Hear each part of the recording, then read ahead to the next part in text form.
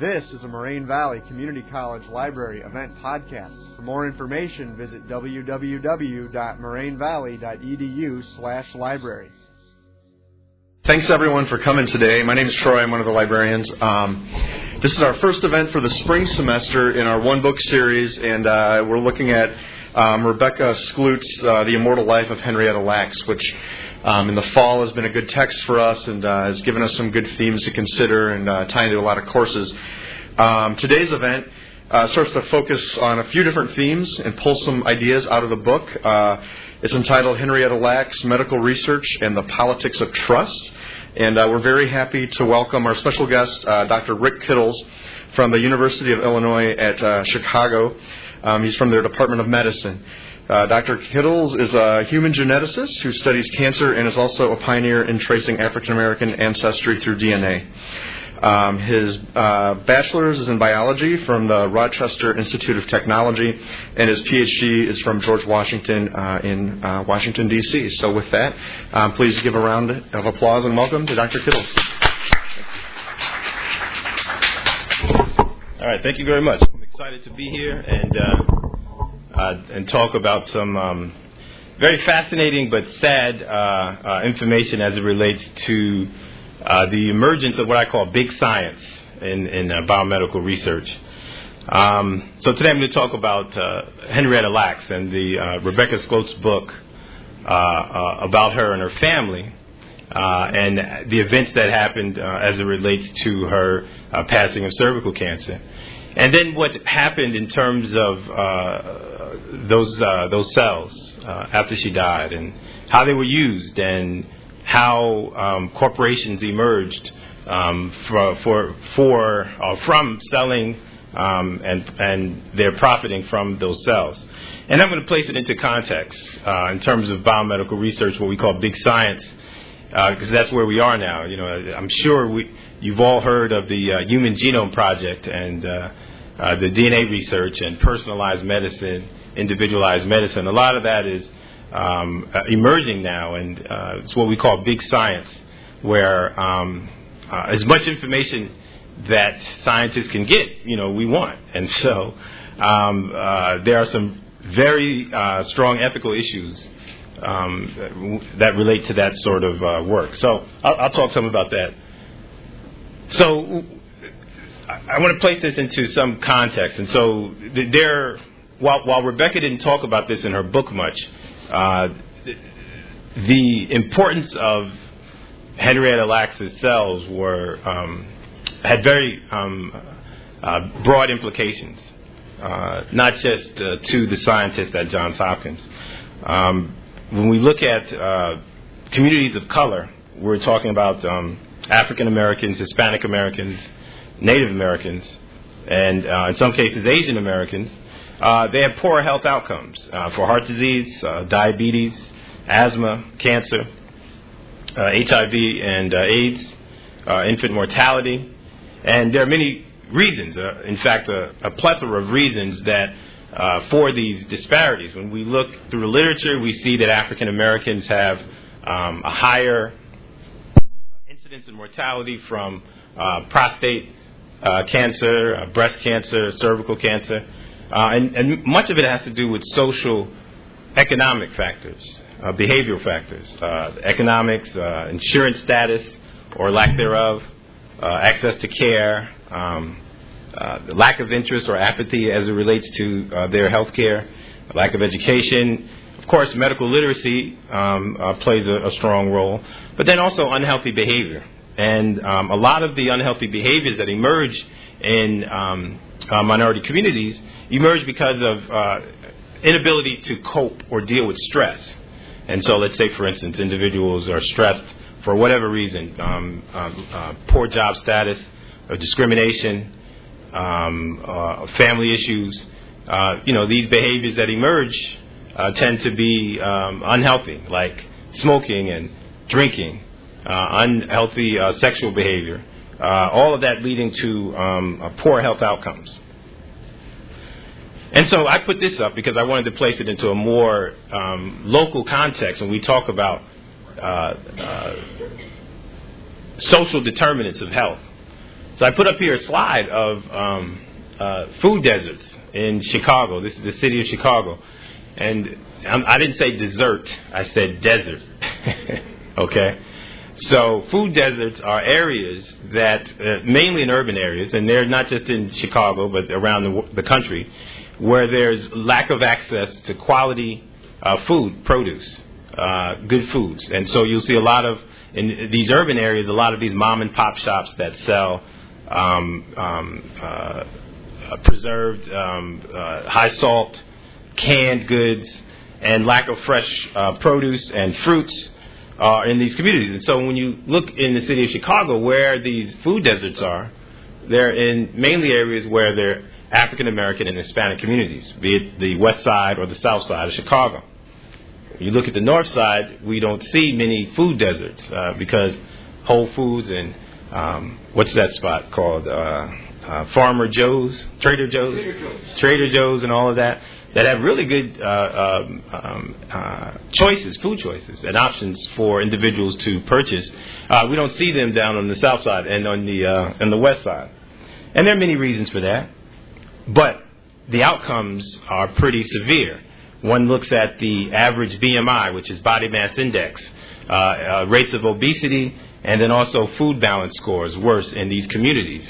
And so, as I mentioned before, while we talk about health disparities, a lot of it may have more to do with socioeconomic determinants and less to do with biology. And I also put this up to place also into context what we're going to talk about as it relates to Rebecca Sklote's book. A study, I guess, a couple of years ago, and it was published in the Journal of Black Psychology, looked at the correlation of perceived discrimination and the quality of health. So these were clinics where individuals were either African American or Hispanic, and they asked them certain questions, the patients, about discrimination. And so this is what we call perceived discrimination. This is just the thought that you were discriminated against, your perception of being discriminated against. And what they found was the patients who felt discriminated against had poorer health outcomes. And in fact, the general health was lower after 4 or 16 weeks. The number of chronic diseases was more in those individuals, and the patient's perception of their satisfaction with their doctor was also decreased. So discrimination, as I mentioned before, plays also a strong role in how one understands their health. And so we have these realities of health disparities. And so we know that research is important to eliminate health disparities. And however, many communities of color have this mistrust and bad experiences with researchers and government agencies. So there's a feeling of what we call stigmatization, stereotyping that occurs in many of these communities. And a lot of it is because of the history of research in underserved minority communities. And so there has been, over the last 10 years from the government, a systematic call for building and maintaining trust between communities of color and researchers.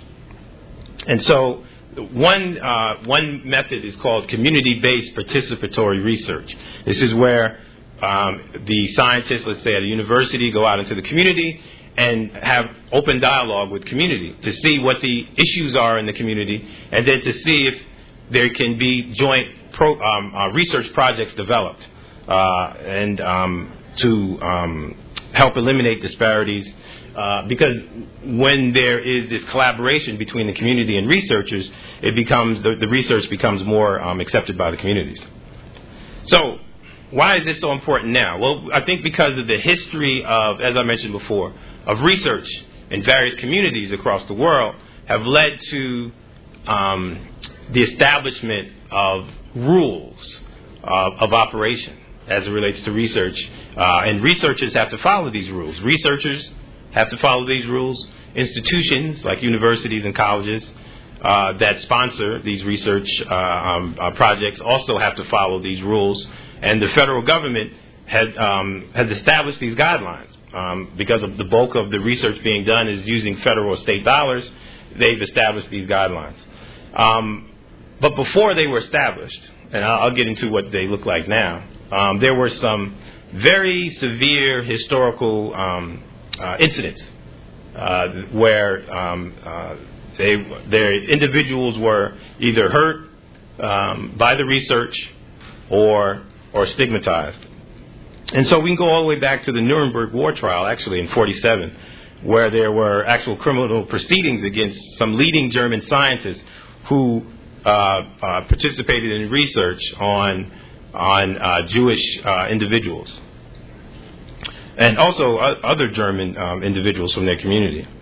And then, of course, one big study that African Americans always talk about, even if they know very little about, it's almost like it's just ingrained in the minds of African Americans, is the syphilis study in Tuskegee, Alabama, which went on from 1932 to 1972. It was a part of a research project conducted by the U.S. Public Health Service, where Tuskegee County in Alabama was the center of a study of 600 low-income African-American males, 400 of whom were infected with syphilis and were monitored for 40 years. Now, some of you may say, well, why would you do something like that? Well, at the time, in 1932, there was a lot of racism that was occurring, not just in the streets, but also in universities and among scientists. And for some strange reason, the scientists believed that syphilis behaved differently in African Americans than it did in whites. And so they charted a course for this study called The Natural History of Syphilis in the American Negro male. And when you say you're looking at the natural history, that's from start to finish.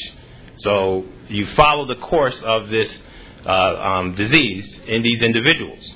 And as I mentioned, they were monitored, some of them, for over 40 years, many of whom died from syphilis. Even after the drug penicillin was known to cure syphilis, they were not given penicillin. Really cheap and what we call efficacious drug. One of the strange things about this study in syphilis was they actually involved African American nurses that were involved in recruiting and following up and monitoring these men, also African American doctors. What's also sad is that this was in the same area where there is a major African American, historically black college and university called Tuskegee College at the time. Now it's called Tuskegee Institute.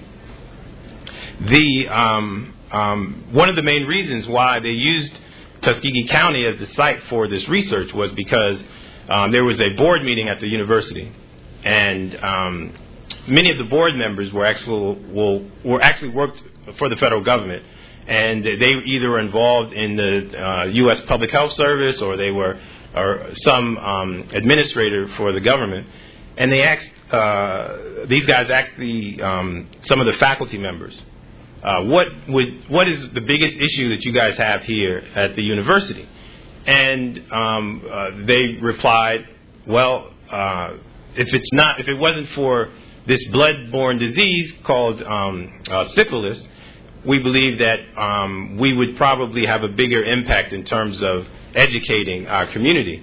A lot of the community has succumbed to this disease, and so they said, well, why don't we study this disease? And in fact, if you think about it, that's what we call CBPR, community-based participatory research, where scientists ask the community what the issues are. And so this was one of the first early cases of CBPR. However, it was a bad case of CBPR. So, as I mentioned, free medical exams were given. However, the participants were never told really what they had. They just knew they had bad blood. And there's some pretty decent books written about that history. And then, even though the proven cure of penicillin became available in 1950, the study continued and the participants were denied treatment. And it wasn't until 72-73 when the study was stopped by the U.S. Department of Health, Education, and Welfare after a news story broke about some of these men that were surviving, that had survived over 40 years. And due to the publicity, the federal government stopped the study. This woman here, actually in the middle, that's Nurse Rivers, the nurse who was involved, had a major role in the study. She was really the broker in the community. She was from the community. She knew those men very well, and the men respected her. As I mentioned before, they were given free health care, and that was big at the time. Some may call that coercion now, where you say, well, if you participate in this study, we'll give you something for free that you need. Now, of course, we couldn't do anything like this because of the federal regulations. So let's get to the story of Henrietta Lacks. Very fascinating story. And I became interested in her story when I was in college. I was in, I think, second year of college in Rochester, New York. And I was taking a course in tissue culture. And one of the main cells we worked with during that semester was the HeLa cell line, H-E-L-A. And I was told by my instructor that stood for, that was the initials of a woman who donated those cells, she said. She said they were donated. Henrietta Lacks. So I wrote it down in my notebook. I remember going back and looking at it, and I said, wow. And it was a black woman from, she said, from Baltimore, and she had cervical cancer. And that's a cervical cancer cell line that has been growing ever since her death in 1951. Well, Henrietta, as I mentioned, was born in 1920 in Baltimore. Actually in Virginia, I'm sorry. She lived in Baltimore with her family. Her extended family were tobacco farmers in Virginia, Maryland area. And she married her first cousin by the name of David. That's not uncommon. In fact, back then, a lot of folks married first cousins, second cousins. So that wasn't surprising. They had 5 children. But what was surprising was how David behaved. In fact, it's a picture of him there. Very sharp folk, Henrietta and David, as you can see from the photo. But David was what we call a philanderer, for lack of a better word. So he liked to tip out at night. And he would come back with, STDs. And he, in fact, had given Henrietta STDs over and over, many cases over their marriage. And then sooner or later she ended up with what we call HPV, which is the virus that actually causes cervical cancer. So that is why, that's one of the reasons why she got cervical cancer, obviously. But also one of the reasons why her cells were able to continue to grow. So what happened was back in, I guess it was around 1950, she started having what we call woman's issues. She had a lot of bleeding, a lot of pain, and she went to the doctor at Johns Hopkins University. Now, Johns Hopkins University at the time was a segregated hospital. There was a black ward and a white ward. The white ward obviously had much better care. Many of the individuals in the white ward paid for this medical service. However, the black ward was what they call charity care, and that's where the bulk of the research was going on. Most of the people who went to Hopkins in the black ward for service could not pay for their medical services. So, 1951, she's diagnosed with cervical cancer stage 1, which is one of the earlier stages. Her gynecologist was a doctor named Richard Talinde, who was a very well-established gynecologist. He did a biopsy. So he took scrapings from her cervix and took it to the pathologist. They diagnosed it as cervical cancer. He then went back to her and said, we'd like to take another scraping. And she, of course, let them. He then took those samples to a doctor named George Gay. And Gay at the time was doing a lot of research in tissue culture. He was a cell biologist. So he was doing a lot of tissue culture work, working with these cells in the laboratory under a hood, growing these cells under sterile conditions. The main reason was the main part of his research was he wanted to establish a cell line that grew indefinitely. And he had many attempts before he got access to her cells, and they failed. I think the longest cells that he had growing were maybe 2 months or something like that, maybe 8 weeks, 6 to 8 weeks. But they would ultimately die. But then when Talind gave Gay those cells from Miss Lax, they continued to grow. And Gay became well known for the establishment of that cell line that he called HeLa, H-E-L-A. His laboratory then became very prominent and he was asked to speak all over the world and about his research. And he knew very little about Henrietta Lacks and her family. Now, we go back to what I said earlier. Henrietta and her family didn't have a lot of money. They were very poor, and they were illiterate also. 5 children. 51, she's diagnosed with cervical cancer. And within a year, she's dead. She died from it. They tried many different treatments, and in fact, back then they used radiation, these radioisotopes, that they would put into a tube like a flashlight, and they would insert that into the vagina and either sew it next so that the radiation was next to her cervix, or they would tape it in so that it wouldn't move. And obviously that was very painful. The radiation not only caused cell damage to her cervix, but also to other parts of her abdomen area. So she ended up dying mainly because of the treatment that she was getting, not because of this cancer, for the most part. So anyway, Gay continues to grow the cells, and he starts sending the cells out to different labs around the world because, he published on it. Everybody was excited because these cells grew indefinitely, and they wanted access to it. Now, at the time, scientists would do experiments with cells in the laboratory, but they would be very quick experiments because these cells would die quickly, right? And here's a situation where you can do a major set of experiments because these cells are going to continue to grow forever. And so people were quite excited by that. And so, as I had mentioned about these growing indefinitely, these malignant cancer cells have qualities that distinguish them from normal cells. The main one is that they're immortal. And what immortalized her cells was that HPV virus. And they also grow more rapidly. So within a 24-hour period, they double.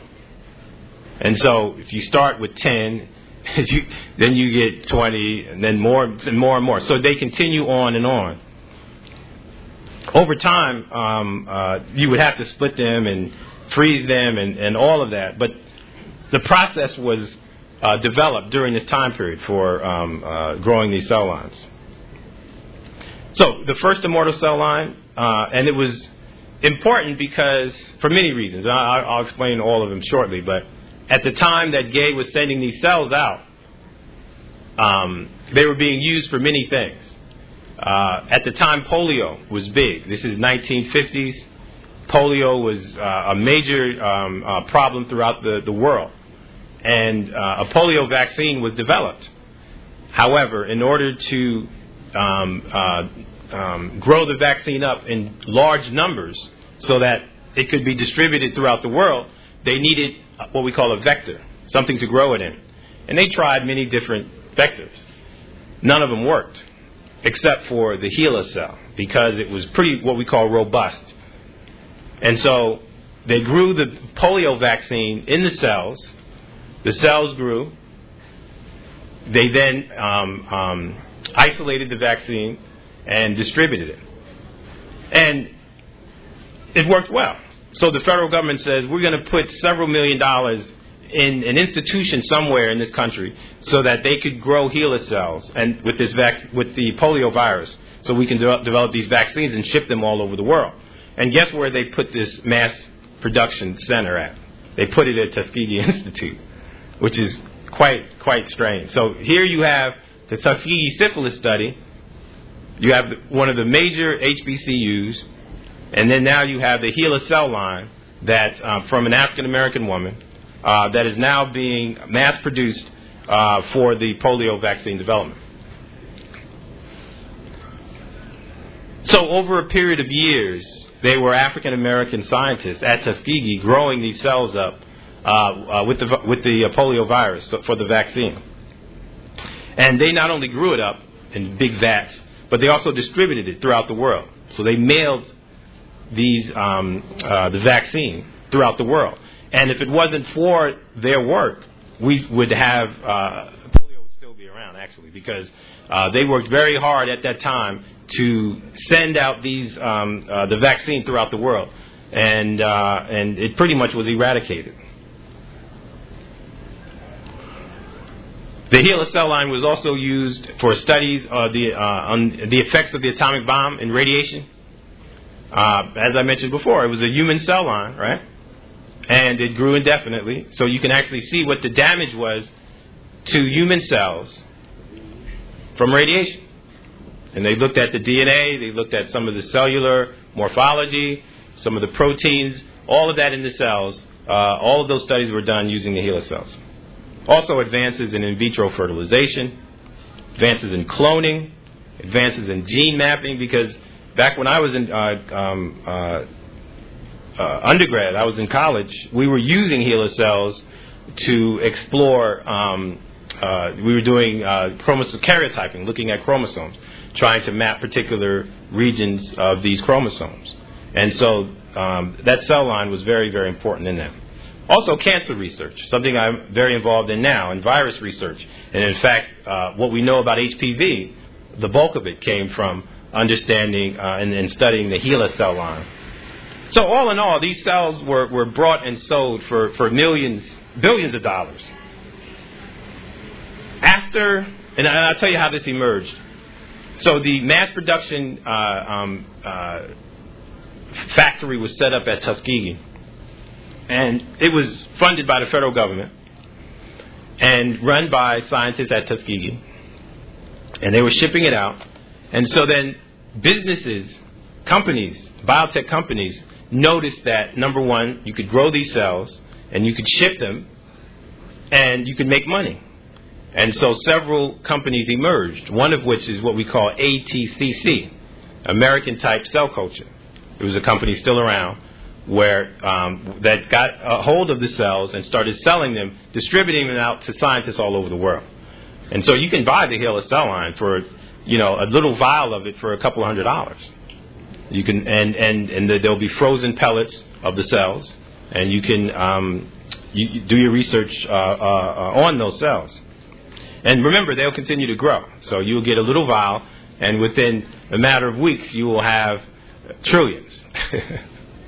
In fact, many labs in Russia back in the 70s and 80s were contaminated because of with the HeLa cell line. So they had HeLa cells in their lab, and they had other cells too.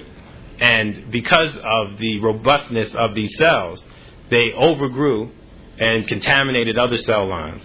And in fact, there have been many papers written in scientific journals where the scientists thought they were characterizing a different cell line, and it ended up being HeLa because of the contamination issue. So it's a very robust cell line. And as I mentioned, it was bought and sold for billions of dollars. Companies are still selling these. Now, let's go back to the family. So Henrietta Lacks was not given what we call a consent form, because at the time there were no rules in consent in terms of research. If your doctor asked for a biospecimen and you said okay, then it was his. And Johns Hopkins made a lot of money from the cell line. However, the family, as I mentioned before, very poor, illiterate, and really had no idea that their mother or their wife's cells were actually taken and used for research. Were just completely baffled when they heard later on, decades later, some of the discoveries and how much money was made from the cell line. Many of them today lack health insurance, which is quite shocking. A family that contributed so much to our understanding of science, and in particular cancer research, and they can't even get quality health care. This is written up by Rebecca Sklote. There's a picture of her there. The Immortal Life of Henrietta Lacks. This is interesting because she's faculty, I believe, in Tennessee or Kentucky, and at one of the universities there, and spent a lot of time with her family, like years with her family, and she was just given access that nobody else was given. And for the most part, that African American family, the Lacks, are just like every other African American family. And they're a very hard-working group. They are very tight, close-knit, and are very protective of each other. And then also very suspicious of the government and big institutions like Johns Hopkins. And so for her to be given access to do these interviews and talk to people and doctors and all of that and get medical records, it was was major. And I was excited when I saw this. I actually met with Rebecca, I guess about a year ago, actually, and talked to her about this, the work. How many people have read the book? Okay, good. So I really enjoyed it, and I'm sure you did too. The only issue I had was that Rebecca didn't put it into any context of race. So race wasn't really discussed in the book. And in particular, the connection with Tuskegee could have been, I think, much more extensive. We know that the family was very suspicious. But I think if you just read the book and not understand the context of race in America, you probably wouldn't understand why. So that's why I felt that she could have went a little further dealing with race. But one of the things that Rebecca has done is she set up a website where people can go online and donate to the family. I think it's either an educational fund or a fund for health care for some of the grandchildren of Henrietta Lacks. Because Rebecca was quite criticized because it was for a while a number one bestseller in the New York Times, and so there was a lot of criticism that Henrietta was exploited once again, in a sense, because the family members didn't get anything out of this book, and just like they didn't get anything out of herself. So Rebecca responded by setting up the website. So this is actually a picture of the HeLa cells dividing in the laboratory. I love this picture because it shows, and I talked to the students about mitosis, the division of the cells, and how the chromosomes line up in the middle, and you have these spindles, and you see the chromosomes in green there. They're about to split. They've doubled, and they're about to split, and it's going to be two separate cells. And this happens so much in the laboratory when you work with HeLa cells that it's quite easy to get nice pictures like this. So, as I mentioned before, now we have these federal regulations for how to do research with human subjects. And one of the outcomes of these of unethical research is now this need to try to better protect research subjects and also the community. And so there's different levels of community participatory research. And it goes from the notification, endorsement, community advice, consent, and then the community, the top level being the research even originating from the community, which, as I've said before, is an example of what happened with the Tuskegee study. There was a need the folks in the community wanted to know what was going on as it related to syphilis in their community. And so, as I mentioned before, it's an example of CBPR. And there's some really interesting stories that have emerged. There's several good books about this study and how these men were followed and why they weren't told exactly what they had. And so this is the South. This is the rural South. And many of these men, they had these there were a lot of folklore about disease. And nobody wanted to talk about particular diseases, in particular something like cancer, but then also an STD. And so they knew that something was wrong with them, and they just said it was bad blood. They had no idea that it was sexually transmitted. They had no idea that there was a cure once penicillin was set up. So what are some of the barriers? CBPR, respect for community, willingness to share power between institutions and the community, and then the researchers' inability to accept another one's perspective. And so all of these are what we call barriers to CBPR research. So here we are now in the emergence of what we call big science, because we've gone through the troubled historical time, right, of the unethical research. We have these regulations now that are in place, and we're trying to now to go back into the communities and get them excited about research. And it's important because we're going towards what we call personalized medicine. In the next 5 or 10 years, and some of you will get the benefits of this, and some of your children will definitely. All of your children definitely will. But what's emerging now is we're looking at genetic risk and how genes play a role in disease. Most diseases have a genetic underpinning to them. For instance, all cancer is genetic. And so when we go towards personalized medicine and use our understanding of the person's genetics or genetic background, it could help in diagnostics, it could help in pharmacogenetics, or how efficacious certain drugs are. Because I don't know if you noticed or not, but not everybody can take the same drugs. There's some people, you go to their house and they're diabetic, and you'll go in their cabinet and it's full of drugs. And you're saying, why are you taking all these? And they say, well, I'm not taking all of them. I've had to go through all of these different ones to see which one worked. Physicians are almost like shooting in the dark as it relates to not only diagnosis, but trying to come up with the best drugs that work best for you. And we know that genes play a role, and that's the emerging field of pharmacogenetics. The development of new drugs, and then also risk assessment. How do we assess one's risk for this or that? And why should you care? Well, because we are now in this era of personalized medicine, and where folks need to take a more active role in clinical decision making. As I said before, genetic tests are available for different heart diseases and heart failure. There are certain genetic tests that are available. However, if all communities aren't involved in this, genetic medicine may actually increase health disparities. And by that I mean this stuff is expensive. This is big science. This is technology, science and technology. It costs a lot of money. And just like I showed you the food desert, there's also the clinic desert. Okay?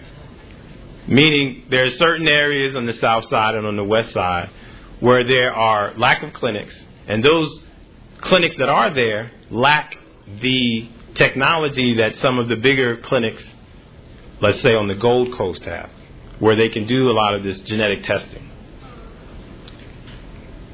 And so the technology is rapidly advancing. I mean, I get so excited when I look at the technology that's emerging, or that has emerged over the last 5 years. We can look at samples from the patient, whether they're blood samples or a biopsy, let's say from a liver or from skin or from the prostate, and within a matter of hours, analyze every gene in those cells and see which ones are being overexpressed or underexpressed. That's quick. The technology is there for us to do that. The problem is managing all of that data, because we're talking about thousands, tens of thousands of genes, and also tens of thousands of individuals in some cases. So the management of all that data is cumbersome. But then also being able to answer the right questions with the data. If you're asking the same questions you've been asking, you're going to have some problems. And so now the government is calling for what we call a cohort study, U.S. perspective cohort study. Actually, before President Obama was elected president, when he was senator, he put a bill out. It wasn't passed, but he did present it. It was part of his bill was dealing with research and biomedical research in particular, and pharmacogenetics. And he wanted in the bill, which I think is wrong, but this is what was in it, that every child born, blood samples would be taken from every single child born in the United States and stored at the federal government so that they could look at the genetics of that individual and monitor his health over his lifetime. So then, from every child born, I mean, that's millions, right? That's a lot of data. And if you monitor the health over the lifetime, you can actually see where these risk factors are. And it's not just genetics. They were going to look at diet and all these other things. This is in a big bill. And he said that the place where all this data should be held is at NIH, the National Institutes of Health. And I was like, wow, that's crazy. Because I know these guys. I don't think I would want my child's DNA in their hands.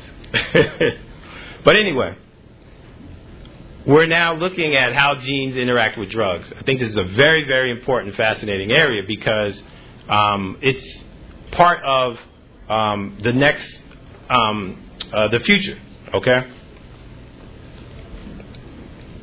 And so ultimately you're going to go to your doctor or the pharmacist and you'll say, I need to take this drug, and they'll say, well, your doctor didn't say how much, and then they say, here's my sequence. And they'll know, based on your DNA sequence, what you should and shouldn't take, what you're allergic to, and all of that. And so patients with the same diagnosis, right? All patients with the same diagnosis. There will be some people, like those dark blue, that will respond to the drug. And then there will be some people who you give them the same drug, it'll be toxic. You see it in orange. And then those people in brown, dark brown, they won't respond at all. And so that's where we are right now. Everybody's given the same drug as if they're all going to respond. Like, for instance, I have allergies. I take Claritin, not allergies. I have allergies.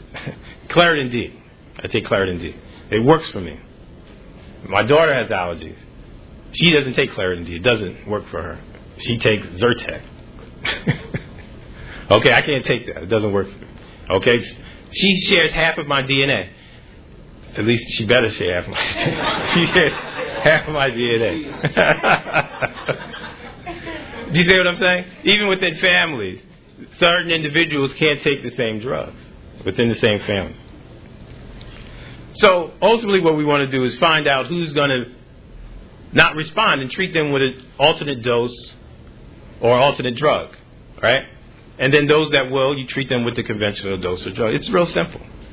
And it will, just this by itself will decrease the cost of healthcare enormously. Because I don't care who you are, you go look in certain homes and you look in their medicine cabinets, you will see drugs that they stop taking after a week. And they continue to go trial and error, trial and error. Let's talk about DNA collection, because this also brings us to where we left off with Henrietta Lacks. Now remember, she didn't consent, she had no knowledge of what was going on with her cells once she went into the Hopkins. Now we have certain rights, but now we are really aggressively asking for more genetic information because we find that it's important, right?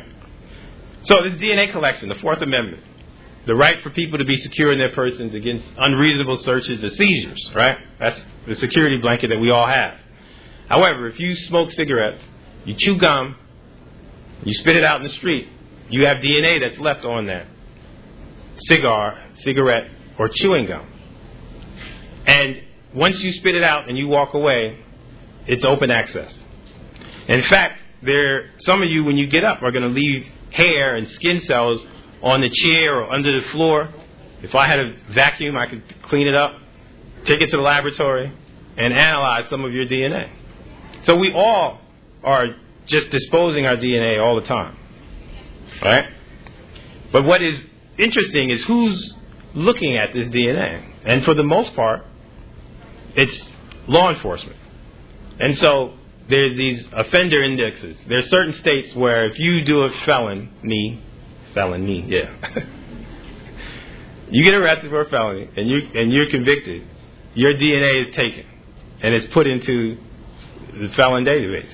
And there's certain countries in Europe where even if you're arrested, whether you're guilty or not, you're in that database. Okay? Law enforcement wants this because they think it's important in solving crimes. They also go after abandoned DNA, and you see it on CSI all the time. CSI might be science fiction, but it's true to some extent. And then familial searches. What does that mean? Well, remember, we get half of our DNA from our mother and the other half from our father. So we share half of our DNA. That's why your mother says you look like your daddy or you act like your daddy. And I would say, yeah, I hope I look and act like my daddy. But that's because you share DNA, genetic material.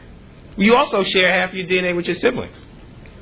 So if you have a brother or a cousin who's just, one of those criminals. Every family has a criminal in it, right? Somewhere in the family tree. The federal government can actually use DNA from a family member to see how much of a match and find and use that in court. So familial searches are also very, very useful in law enforcement. And so, as I mentioned, abandoned DNA. We don't even think about it. Imagine if you dropped your social security number every day, 5 times a day, somewhere. You just dropped it, written down a piece of paper somewhere. It'd make you a little uncomfortable, wouldn't it? Lick a stamp. DNA's been taken off the back of stamps. I don't even blow my nose. Yeah, I do. Let me give you an example. A bandage was removed from a defendant and discarded by the emergency medical workers. And it was considered abandoned and used as evidence in a murder case. In 2003, Seattle police sent a letter to John, who was a suspect, and asked him to send the letter back, to respond and send it back and he licked the stamp. And that's how he got his DNA. Very smooth, huh? Collection of abandoned DNA from family members. So you may not have the suspect in hand, but you have family members around. You can see, because you share DNA, if you have DNA from a crime scene, you can use that information. These low stringency, what they call low stringency searches or low stringency tests, it doesn't have to be 100% match, but if it's high enough that would suggest your relative, then that would be useful. There are so many cases. Here, DNA on a brick was used to kill a truck driver. Was used because the DNA that the person had on his hand was on the brick when he threw it, and that was used. So then we have the dragnets and the profiling that narrows down the suspects. So let me give you an example. There are many different studies around the country where certain communities volunteer. Have anybody ever heard of the Framingham study of heart disease in Framingham? Is it Connecticut? New Hampshire. Right. Somewhere in New England, yeah. So that's a community. Thousands of individuals participated in this study where they gave DNA, blood samples DNA, and they're followed for heart disease, okay, for 5-10 years. There's another study called the Dallas Heart Study. There's one called the Jackson Heart Study in Jackson, Mississippi. Okay? So there are many studies like that all over the country. And they represent communities, and scientists go into the community just like they did with Tuskegee, and they study a particular disease. Well, the federal government, many law enforcement agencies want access to those databases because those databases could be quite useful. Let's say, for instance, in Framingham, there's a rape, or in Jackson, Mississippi, there's a murder. And they feel that their database isn't large enough, they then want access to that research database. And while they have all the genetic information for those individuals, they may not find an identical match, but it may be a partial match suggesting relatedness. So then they go in and subpoena the family and then, look for the suspect. So that's how this profiling and these dragnets operate.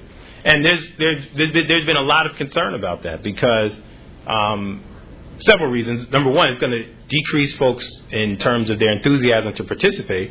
But then also, it may also be illegal. Now, when you collect DNA from many individuals, these drag nets, so let's say all black males live in a particular region, if they agree, so that it's not involuntary, some believe that when they agree that it could be a coerced agreement. And many examples of that too. The other thing is sample retention, how long these samples are stored. And there have been many different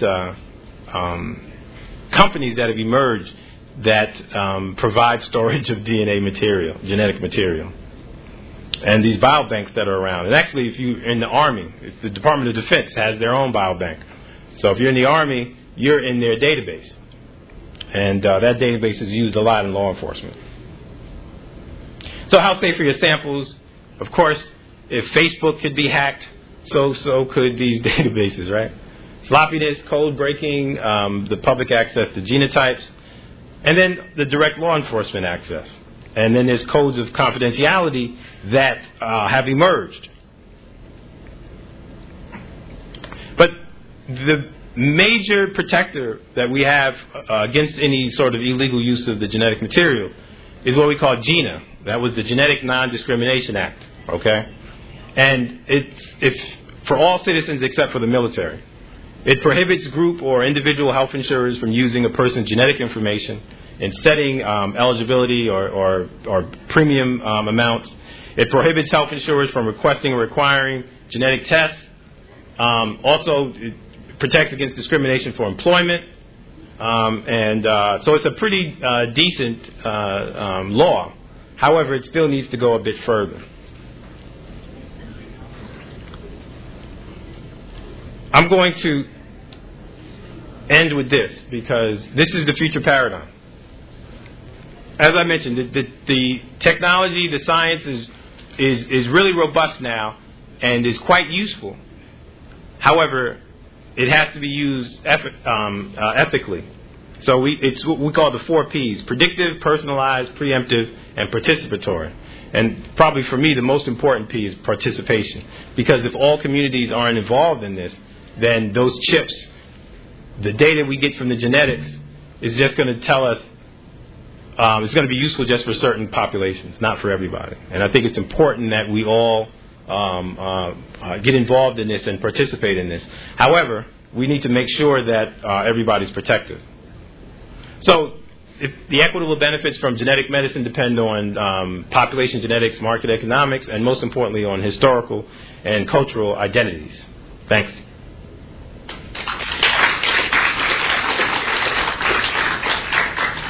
So if there's some questions, I'll take some. Yeah.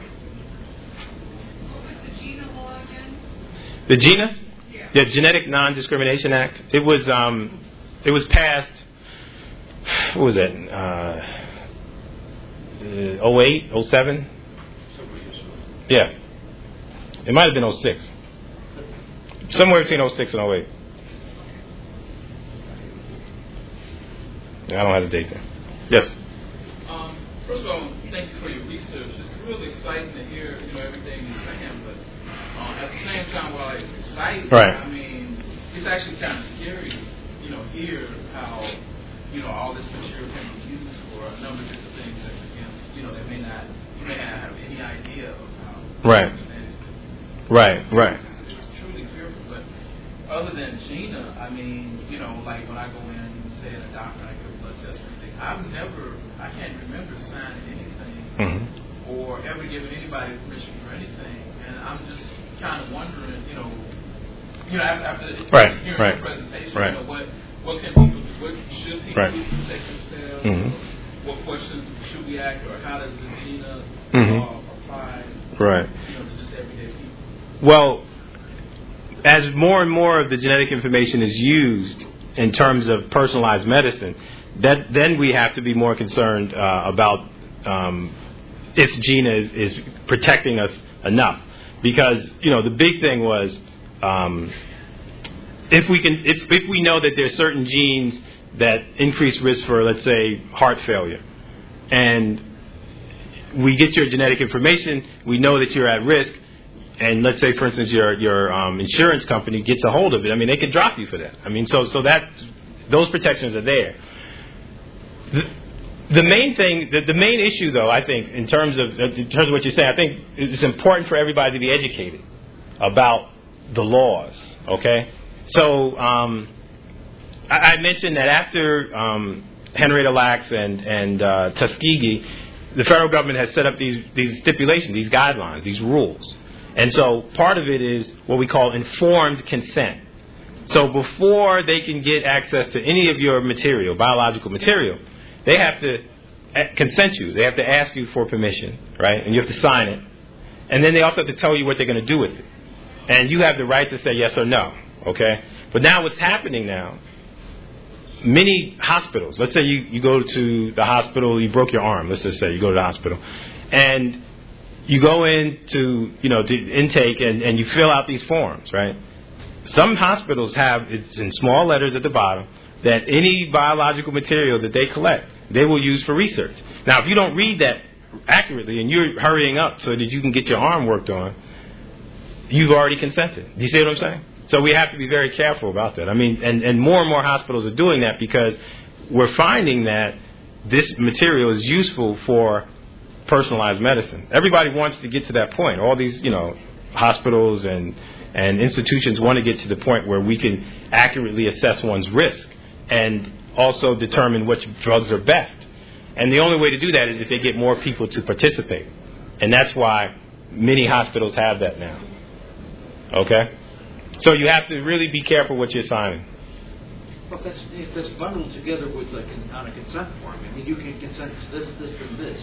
Is there any way of saying, oh, by the way, I need the treatment, but I'm going to take this, I'm going to read this now and take this out and cross that out and say I don't consent to that? Right. Well, most places have what they call an opt-in, meaning if you don't sign it, you're not in. You have to opt in. You have to sign it to get in. So, yeah, you can say, no, I'm not going to do that. I don't want to be a part of that. Yeah, you can. But some hospitals don't. And I'm not going to say which ones do which. But I do know here in Illinois that there's some that have what they call an opt-in, meaning you have to sign that in order for them to get access to yours. And then others, if you want treatment there, you have to sign it. So there are some hospitals like that. Gee, what do you do in a case like that if you really need treatment? So aren't you being coerced? Some people think it's coercion. I mean, I think it's going to be up to the lawyers in court to say what's really coercion, because you can say, because the hospital can say you can go someplace else, and that's what they're saying. If I'm in the emergency room, I might not feel that way. Right? Right. You know that in the book on Henrietta that families didn't receive any financial right. ourselves. I also noted that some patients or whatever have received some financial support from themselves. So I wonder if people about right. Right. Well, there have been some cases where, just like what he said, and these two guys said that the individual was educated enough to know that their information was going to be quite useful. And so they said, I will participate if I get access to certain downstream revenue. And so for the most part, scientists don't like that, and so they'll say, forget it. But there were certain cases where that happened. In fact, there was a case where a person had a rare cancer, and their genetic profile was useful in coming up with a useful cure. Okay, and they didn't know initially that their material was being used and patented. Okay, and once they found out, they took the university to court, and they won. Okay, so they were able to get revenue. But because of how long this occurred with Henrietta Lacks, what do they call that? Statute of limitations? Yeah, statute of limitations, yeah. Yeah, it's beyond that. So you have to be educated enough to and quick enough to sort of jump in and say, hey, something's wrong here.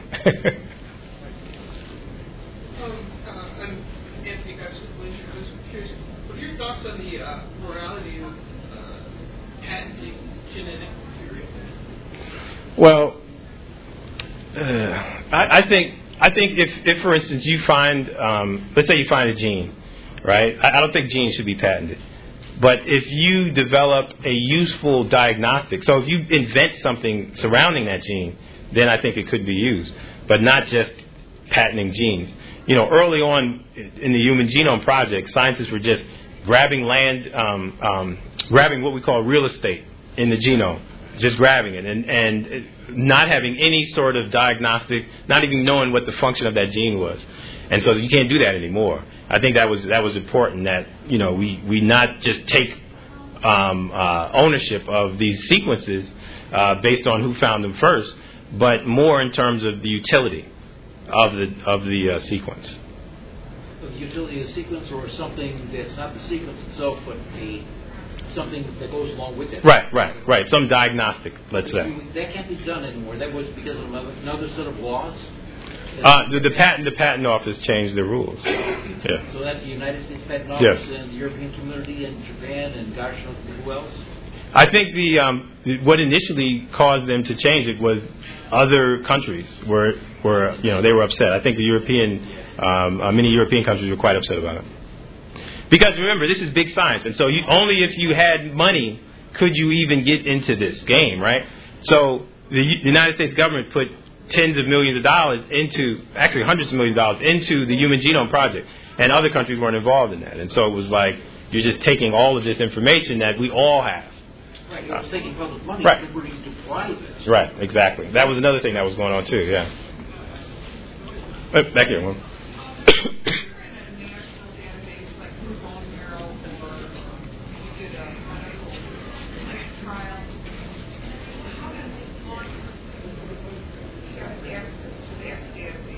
How does a person get access to it? Yeah. Well. One of the things that each institution that does this research, they have what they call a board, and that board is called the Institutional Review Board, IRB. And most IRBs frown upon research that's done where the investigators give back the information to the participants, because they feel that many participants wouldn't understand it and it would confuse them. And so I don't know which studies you're talking about, but for the most part, I would say 95% of the research done, the information is not given back to the participants. So it's probably highly likely that you couldn't get access to it. Unless you were told up front. If you were told up front that you could, like, go to this website, or we will send you newsletters or something like that, for the most part, if it's not that, then you're not going to be able to get access to it. If in fact they have subpoenas and all of that, yeah. And there have been cases where they have, yes. Mm-hmm. Has any other line besides the HeLa line been shown to be immortal? Yeah. There have been a lot of immortalized cell lines. Okay, so there's but that was the first one. That was the first one. Any other lines that are immortal? Subsequent. Used by laboratories? That's right. That's right. So we have prostate cancer cell lines. We have breast cancer cell lines. Liver cancer. We have all of these different cell lines now, but that was the first. And what made it that also was very insightful, because we realized that we could use viruses to immortalize cell lines. So actually, we can get a normal cell line from, let's say, your skin cell. Let's say a normal skin cell, and we can insert viruses in it and immortalize it. Yeah. So that was when the HeLa line came about. It was because of that human papilloma HPV virus being in there that it made it immortal, and yes. Right combination of I don't know, switches to they could go on and on forever. Yep. That from that they were able to say, okay, you infect cells with viruses from there on. Right. That was the key in saying, right. Okay, now we got immortal lines. That's right. That was quite useful for that. Is there one more? Yeah, I did have one more question. I'm interested in the idea of food and clinic deserts. Food desert. Yeah, okay. Now, is this only a function of economic disparity, or can this be physical? Well, I don't know. I don't think. I think. Right now, let's say in Chicago, the only way it could be fixed is by laws, because Trader Joe's and Whole Foods is not going to come to the South Side. I mean, they're not. They said they're not, and so unless you force them to do it, So, many believe that that community is economically too disadvantaged to afford their service. And it's the same thing with some of the clinics. So that's why there's a lack of clinics over there too. That's kind of crazy in a sense because both of those retailers accept food stamps. Right. Right. These communities right. Have access to it. And there are organizations working to try to. Yeah, there are a lot working. I've in fact, our group has worked with many of them. We've set up farmers markets to bring farmers with fresh food, fresh produce and fruits to the South Side as a way of bridging that barrier. But I don't think it could be bridged outside of some kind of law. Yeah. All right. I just want to ask one quick question. If you go back to your summary. Okay. All right. So, assuming the correlation between medicine, big science, and economics, Mm-hmm. and I mean, just to make a simple statement, this may be more of an opinion, but there's more money in the treatment than the cure. Right. It's a double-edged sword. Right. Right. And also, drug companies don't market to the individual. They market to the community, to the whole population. You see what I'm saying? So for them, even individualized medicine wouldn't be important. They like it when everybody gets the same drug because then they can sell more of it. You see what I'm saying? Yeah. So I was just wondering, what your thoughts were. Where, I think it's great that I think we should move more toward preventative care as opposed to focusing on symptoms. Right. Treatments. Right. But given the nature of capitalism and market economics, how do you see that happening? Yeah, I see it as a very severe tension. I mean, there's a very strong tension there in terms of because science is moving in that direction, and scientists want that, physicians want that, but the corporations, the big pharma, it's going to mess up their whole business plan because it's not part of their business plan. And so until they restructure their business plan, it's going to be conflict. And we see it right now, even with the healthcare debates. I mean, it's the same thing. It's about, much of that healthcare reform was about prevention. It was about, before illness. And there's been enormous pushback on that. So I think that until that tension is resolved, it's going to be there. It's going to be very difficult. Yep. Thanks a lot. Thank you, everyone, for coming. Thanks for listening to this Moraine Valley Community College Library event podcast. For more information, visit www.morainevalley.edu/library.